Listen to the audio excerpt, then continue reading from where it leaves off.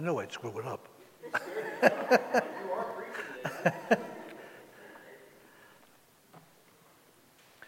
Ladies and gentlemen, live from Essex Fells, New Jersey, for those in attendance and those that will be watching on Facebook later, the greatest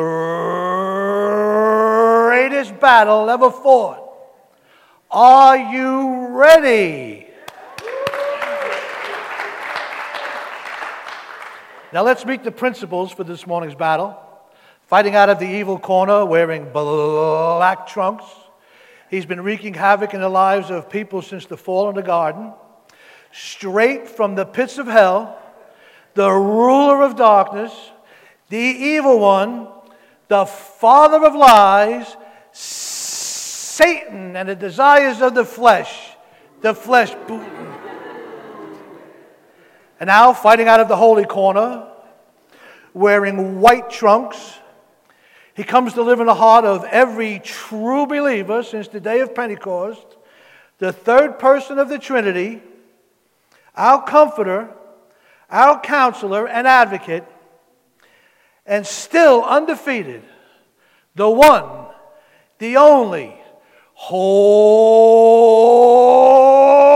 Spirit. Now let's get ready to rumble. No, instead of alarm clocks playing music or making whatever noise it makes to wake us up in the morning, I think it should say, let's get ready to rumble. Because as soon as our feet hit the floor in the morning, or sometimes before we even get out of bed, the battle begins. Someone once said, if you don't run into the devil first thing in the morning, you're running in the wrong direction. Our text this morning in Galatians 5 is all about the struggle we're in as Christians between the flesh and the spirit. It's a daily struggle, but the struggle isn't a draw. See, the flesh, our sinful nature, is strong, but the spirit, not the human spirit, but the Holy Spirit is stronger. So let's see what Paul has to say in our passage this morning as he describes for us the Holy Spirit's work in our lives and the fight we're in against the flesh. And as we turn to the Word of God, let's turn to the God of that Word, shall we? Father, I thank you for the honor and the privilege to be here in the pulpit this morning, Lord. And I need to be reminded from time to time, Father, what an awesome responsibility that this is, Lord. Father, I pray that I know that you've prepared the hearts of everyone here, Lord, that are watching online this morning, Lord. And I pray that you would flood their hearts with your word, Father, with this message.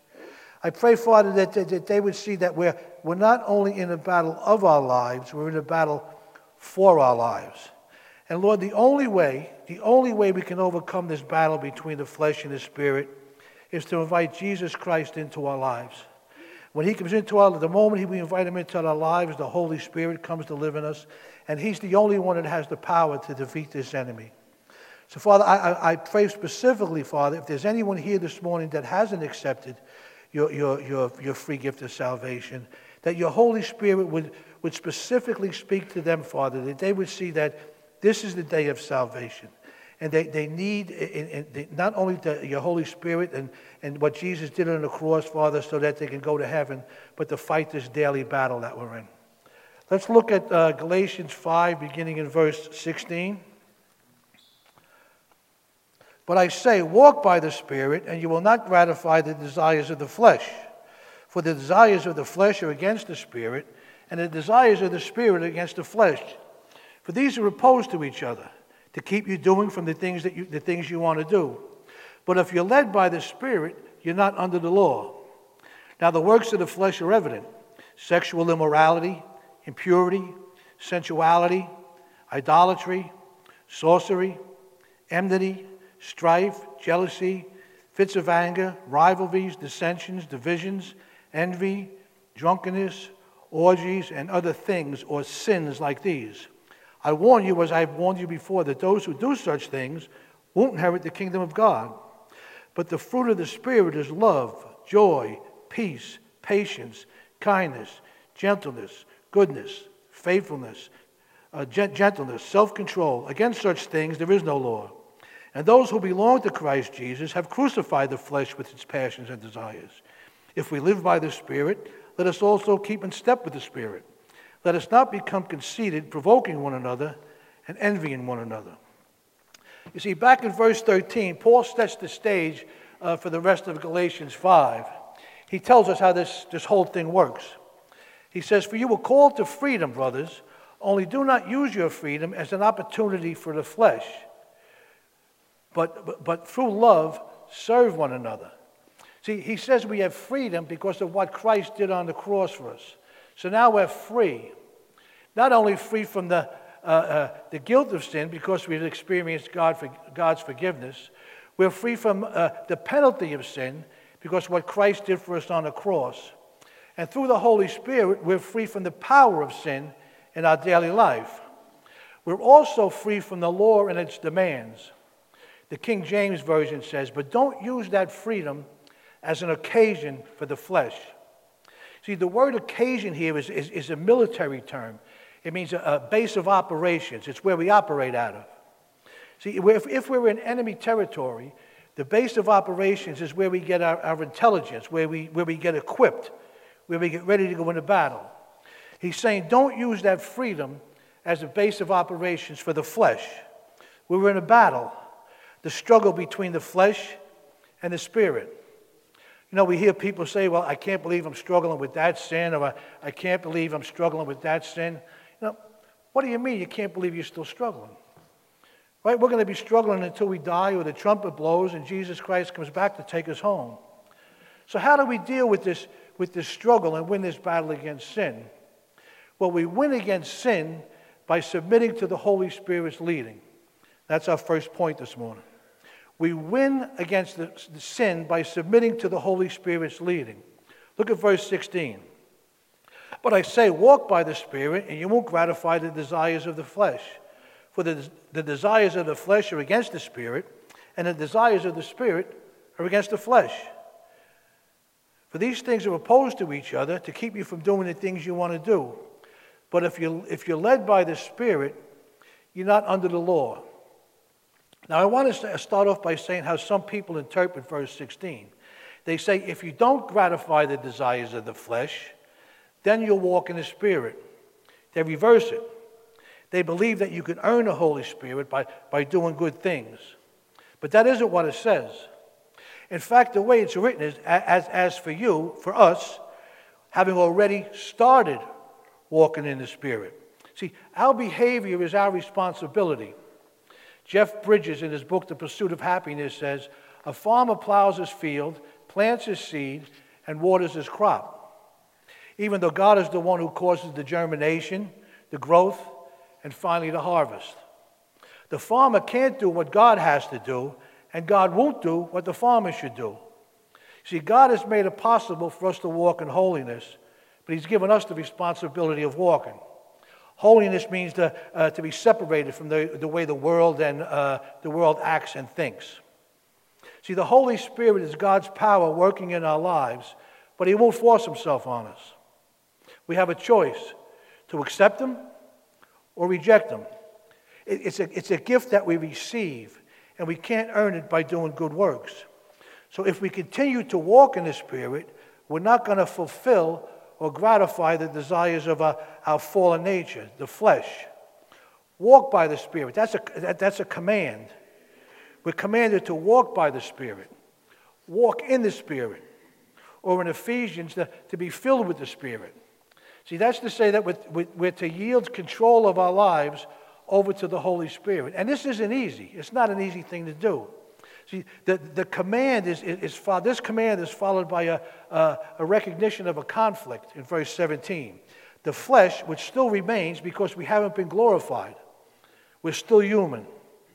So we still have fleshly desires even after even after our conversion and our transformation. Even after we're born again, we're still going to have fleshly desires.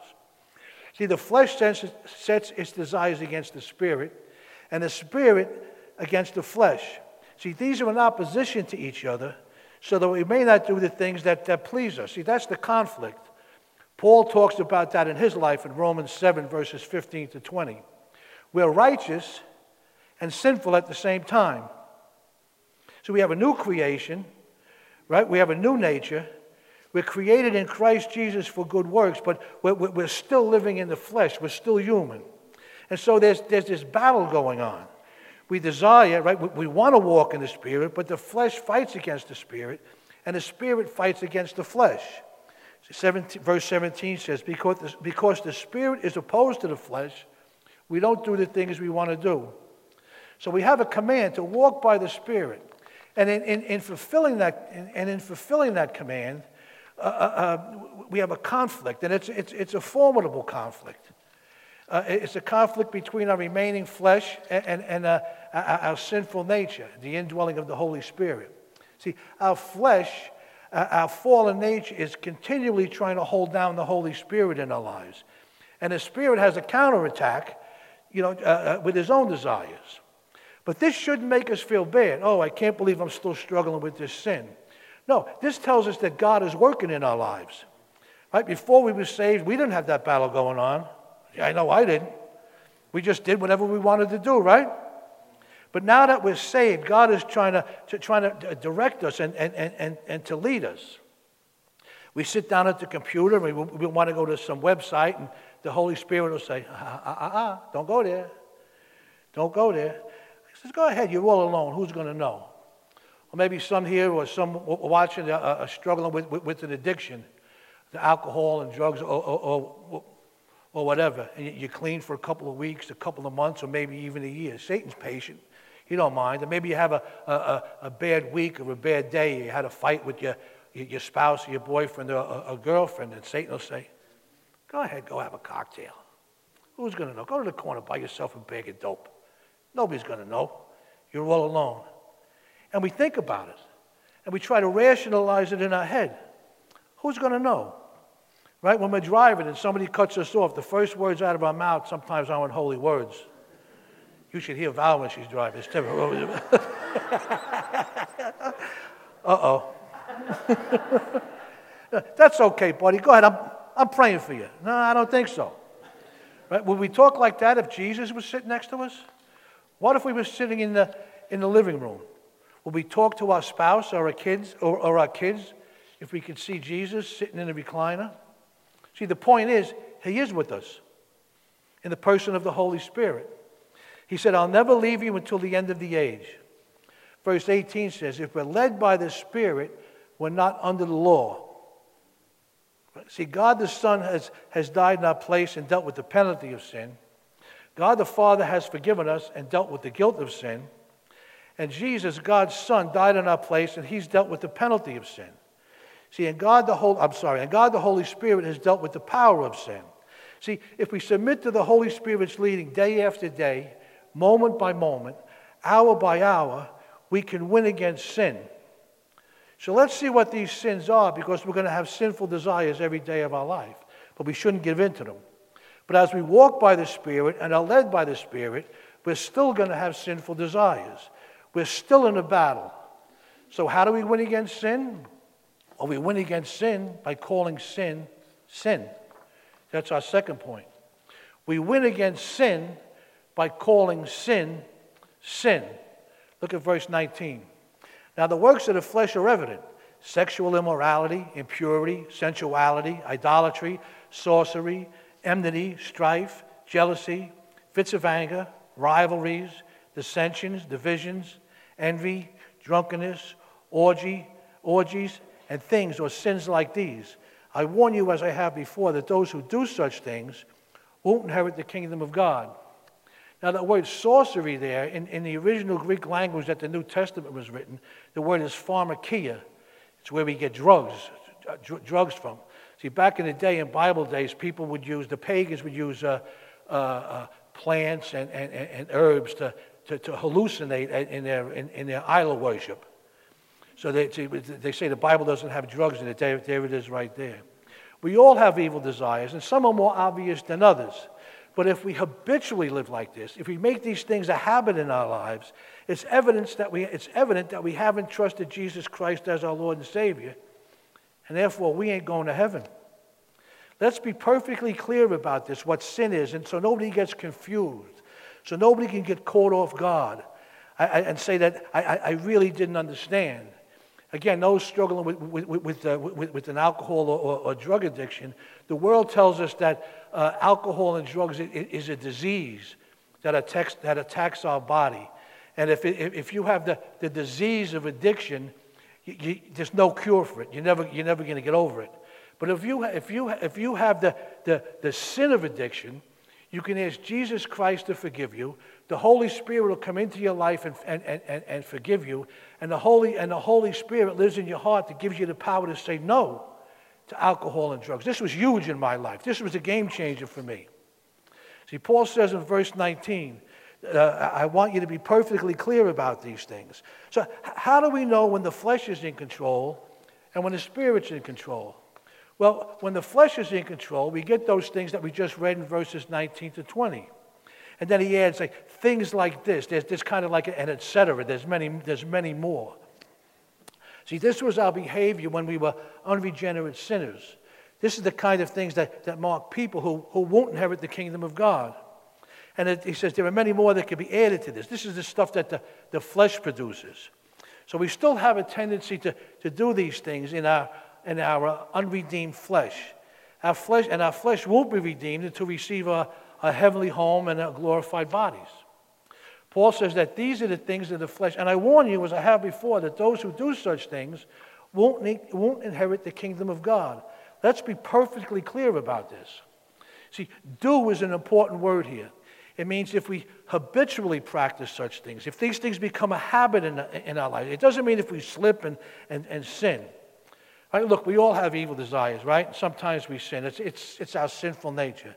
But if we make a habit of these things and we keep doing them and refuse to trust Jesus Christ, right, we ain't going to heaven.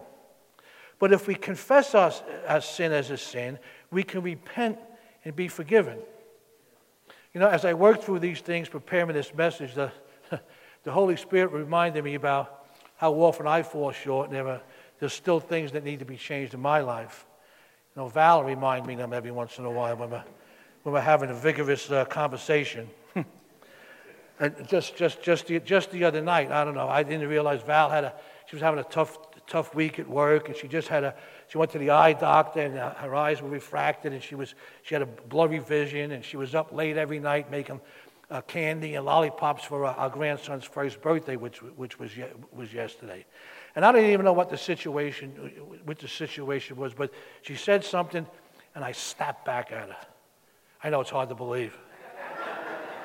and I started yelling at her. And then, then there comes the silent scorn. Don't you love silent scorn?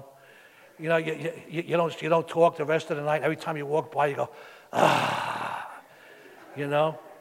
So, she reminds me of these things all the time. And like I said, this happened the other night. So we're going to be taking another collection this morning for flowers. The price of gas, we got no money left, so please dig deep, please. Well, the contrast to the desires of the flesh is the fruit of the Spirit. Jesus says if we obey His word, submit ourselves to His Holy Spirit, we can win this battle against sin. And when we win this battle against sin, we produce powerful fruit by the Holy Spirit. That's our third point this morning. When we win against sin, we produce powerful fruit by the Holy Spirit. Look at verse 23. But the fruit of the Spirit is love, joy, peace, patience, goodness, kindness, faithfulness, gentleness, self-control. Against such things there is no law. And those who belong to Christ Jesus have crucified their flesh with its passions and desires. If we live by the Spirit, let us also keep in step with the Spirit. And let us not become conceited, provoking one another, envying one another. You see, the clue to understanding how this fruit is produced in us is the fact that it's the fruit of the Spirit. These qualities aren't something that are produced by us, but they're produced in us. They're produced by the Holy Spirit living in us. Jesus said, abide in me and I in you, or stay connected with me, and I'll stay connected with you.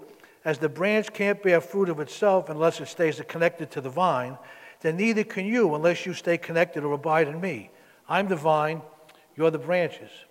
Well, to think that we could read this list and believe that we could roll up our sleeves and produce it in our own power would be like someone cutting off a branch of an apple tree and believing that the branch could produce apples. See, the fruit of the Spirit is produced by the Holy Spirit. When we belong to Jesus and allow the Holy Spirit to control our lives, He'll produce that fruit. Now let's make some observations here before we go a little further. See, the deeds of the flesh are plural.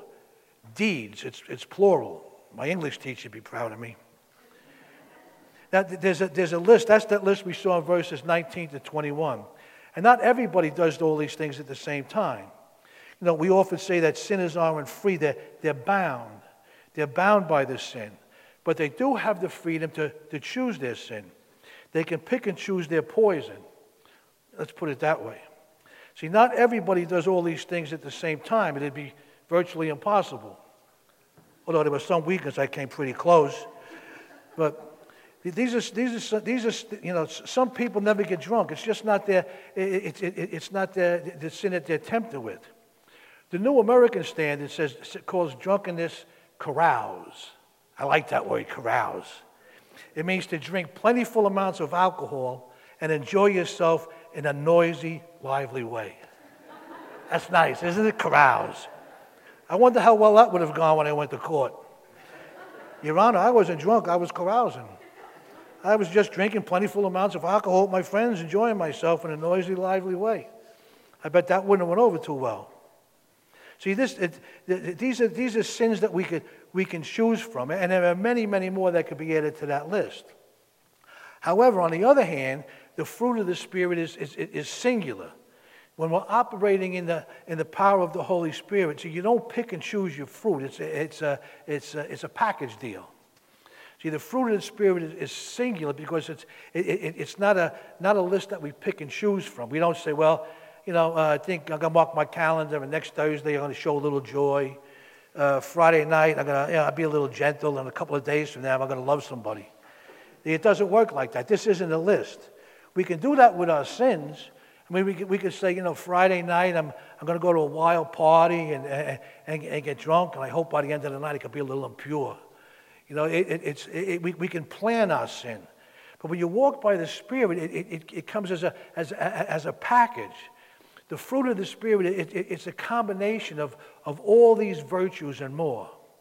At the end of verse 23, it says, such things as these, which means there are more of them. You know, but these are a sampling of the most important virtues. You know, a sin is a list we can choose from, but virtue is produced as a whole. And I think maybe some might disagree, but I don't think these are laid out in some kind of a sequence that love, joy, and peace kind of follow each other. I don't think that's what Paul, the way he presented it. I think it's not a list that we sort of work through, but rather the way to see these things is like a bouquet of flowers. It's a bouquet. It doesn't come as isolated things side by side in a row. It's a beautiful bouquet of these virtues. That's what the Holy Spirit produces in someone who walks by the Spirit.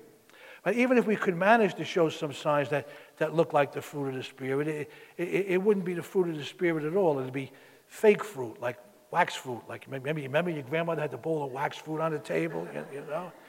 Every time, and maybe you still do. I'm not hoping it's insult nobody. But every time I go to my grandmother's house, I'd always pick one. I'd like the pear of the apple, and you test it to see it was, and you did too, come on. You did too, don't lie. Don't lie in church. See, something else that we have to understand about this fruit is that it doesn't grow overnight. It grows over time. It's a process. Picture fruit hanging on the branch. First, it blossoms. It flowers. And then, it blossoms and it flowers. It takes time to develop. We have to allow the Holy Spirit all the time that He needs to produce His fruitness. And that means we have to accept all the various trials and tests that He brings into our lives to develop that fruit. We can't shortchange the process. And all of these different qualities give us a picture of Jesus Himself. Right? He displayed perfect love to us by giving Himself on the cross for us, right? See, this fruit in us is actually the perfect qualities of Jesus being displayed in us. It's nothing less than the Holy Spirit living the life of Jesus through us. You know, I had many different jobs during my illustrious career. And one time I worked as an electrician at the second largest orange juice processing plant in Florida. And another time when I wasn't doing too good, I was working in the orange grove, was picking fruit alongside the migrant workers. Well, needless to say, I learned an awful lot about oranges. See, orange trees, they're sensitive to the climate, and they have certain temperature requirements. Like when actively growing fruit, they do best if the temperature is between 55 and, say, 100 degrees. In the winter, after the fruit season, they require temperatures that are no lower than 35 degrees. They're very frost-sensitive orange trees. And orange trees produce their most fruit when they grow in full sunshine, full sunlight with sandy soil that drains well. And they have to be fertilized with this high nitrogen formula 3 times a year. I believe it's February, May, and September. But what does that have to do with our message this morning? Well, not that I like to tell that story. No, I'm only kidding. Just like those orange trees need the right environment or the right condition to grow fruit, it's also true when it comes to the fruit of the Holy Spirit in our lives. See, He'll grow the fruit, but it's our responsibility to make sure that the environment or the conditions are right for growth to happen. And there are 3 things that we need to have, that we have to do in order for the Spirit to produce His fruit in our lives. Well, the first one is we have to be sure that we've trusted Jesus Christ as our Lord and Savior. That means that we've been delivered from our sin through His sacrifice on the cross, and we've invited Him to rule in our lives. He has to be our Lord and Savior. Second, we should pay careful attention to what Paul says in verse 24. And those who belong to Christ Jesus have crucified the flesh with its passions and desires. See, this is telling us that in order to create an environment or conditions that are favorable to the Spirit's fruit in our lives, we have to deal with the sin in our lives. See, every time where those old passions and desires rise up in us, we have to crucify them. Romans 3:13 and 14 says that we don't gratify those passions and desires anymore. We don't make provisions for them anymore. That's not who we are. In Romans 6 and 11, he said, but consider yourselves to be dead to sin and alive to God in Christ Jesus. And third, we should note what Paul says if we live in the Spirit, let us also walk in the Spirit. See, Paul's using a term here that basically means to advance in a line. Picture a group of soldiers marching to the beat of a drum. This is how it's translated in the NIV, where it reads, since we live by the Spirit, let us keep in step with the Spirit.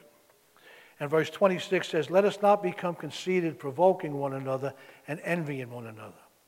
See, when the fruit of the Spirit is being produced in our lives, our attitude shouldn't be that I'm better than you and I'm going to prove it, or that you're better than me and I'm going to resent it. We're all valued and loved in God's eyes. And because we're redeemed because we're redeemed by Jesus Christ and gifted by the Holy Spirit, it's my privilege to serve you. Friends, we're not only in the battle of our lives, we're in the battle for our lives. And this fight is going to go on until we die, until the trumpet sounds and Christ comes back for us. So we have to remember, let's get ready to rumble, right? Because the desires of the flesh are against the Spirit, and the desires of the Spirit are against the flesh. We're at war. See, but there is a solution. If we let the Holy Spirit control our lives, we can win the battle over our flesh and the sin in our lives. But we have to be perfectly clear to call sin a sin. The Bible names it as a sin. We have to name it as a sin. It's not a disease or a condition. Only when we recognize a sin can we repent and ask Jesus to forgive us. Right? The Bible calls that being born again. The Holy Spirit comes to live in us, and He'll give us a new direction and a new prodding in our lives. And this happens the moment that Christ comes into our life. That's when His Holy Spirit begins to start to produce fruit in our lives. Sanctification. We don't produce the fruit. The Holy Spirit does. When we obey, follow, agree, comply with and acknowledge and accept the Word of God and what the Word of God says and listen to what the Holy Spirit is saying in our lives. We can walk by the Spirit now. We can overcome the flesh. We can live a truly righteous life, but we have to be born again. Jesus Christ died on the cross for us. And when we receive that free gift, we become a new creation. Old things have passed away, and all things have become new. God has done his part. Now we have to do our part. And what is our part? We have to accept what Jesus Christ did on the cross for us for the forgiveness of our sins. You know, friends, Jesus Christ left his home in heaven and came to this earth as a rescue mission, to rescue us from hell, to rescue us from hell. He paid the price that he didn't know because we had a price that we couldn't pay. We had a debt that we couldn't pay. So I'd like to invite anybody here today that hasn't accepted Jesus Christ as their Lord and Savior to do that today. Settle that affair now. We don't know when our number is going to be called. We don't know when we're going to be, God's going to say, this is it. It's time to come home. Look at all the things that are going on in this world today. People being shot. We don't know. If you were to die tonight, are you absolutely sure that your last breath here on earth, after your last breath here on earth, your next breath would be heavenly air? Are you sure about that? Today, you could be sure of that. This could be the greatest day of your life. If I took a piece of paper and I said, I don't love Jesus on that paper, how many would sign that paper? This is what I thought. So why don't you accept him as your Lord and Savior? Let him run your life. It's a choice you're never, ever going to regret. So with all heads bowed and eyes closed, I want to lead you in a simple prayer. There's no magic words to this prayer. This is just simply a way of expressing the desires of your heart. Dear Lord Jesus, I know that I'm a sinner, and I ask for your forgiveness. I believe you died for my sins and rose from the dead. I turn from my sins, and I invite you to come into my heart and my life. I want to follow you as my Lord and Savior. Let's pray. Father, we rejoice to remember that hidden in your holiness the holiness of your Son, Father, you count us as holy in your sight. You see us as saints, set apart by our Savior for our Savior. Help us to live in that hope that what we see by faith now, we will one day see with our eyes. And Father, surely you'll understand that if today we ask you for just a small sample of what we're going to enjoy one day. We ask that your Holy Spirit would lead us away from the swamps of sexual immorality, sensuality, and impurity. As painful as it might be, expose our inclinations to idolatry. Father, fortify us against open and immoral sins, against drunkenness, wild parties, and other sins like these. Protect us in our friendships and keep our family from the evils of hate, strife, fits of anger, hidden jealousy, and unhealthy rivalries. We pray that you would shield your bride, your church, Father, from the attack of our enemies. Keep us from the ugliness of dissensions that come from divisions. Father, let us see a season in our lives that when the fruit of the Spirit will be seen by everyone. Make our church a place where love becomes an action, where joy runs deep, where peaceful hearts produce enduring people. Father, give us the pleasure of seeing kindness and goodness characterized in our young men and women, where faithfulness is the hallmark of our marriage, where gentleness and self-control are the prominent features in all of us. And as we live by the Spirit, help us to keep in step with the Spirit, so we're reminded to crucify our flesh with its passions and desires. Please don't let us become conceited, provoking one another, envying one another. Let us be content, encouraging, and edifying one another. We come to you with these requests, Father, because you've redeemed us so that we might bear the fruit of your Spirit. Father, we praise you, we glorify you, and all honor and glory are yours. We pray this in the precious name of Jesus Christ. Amen.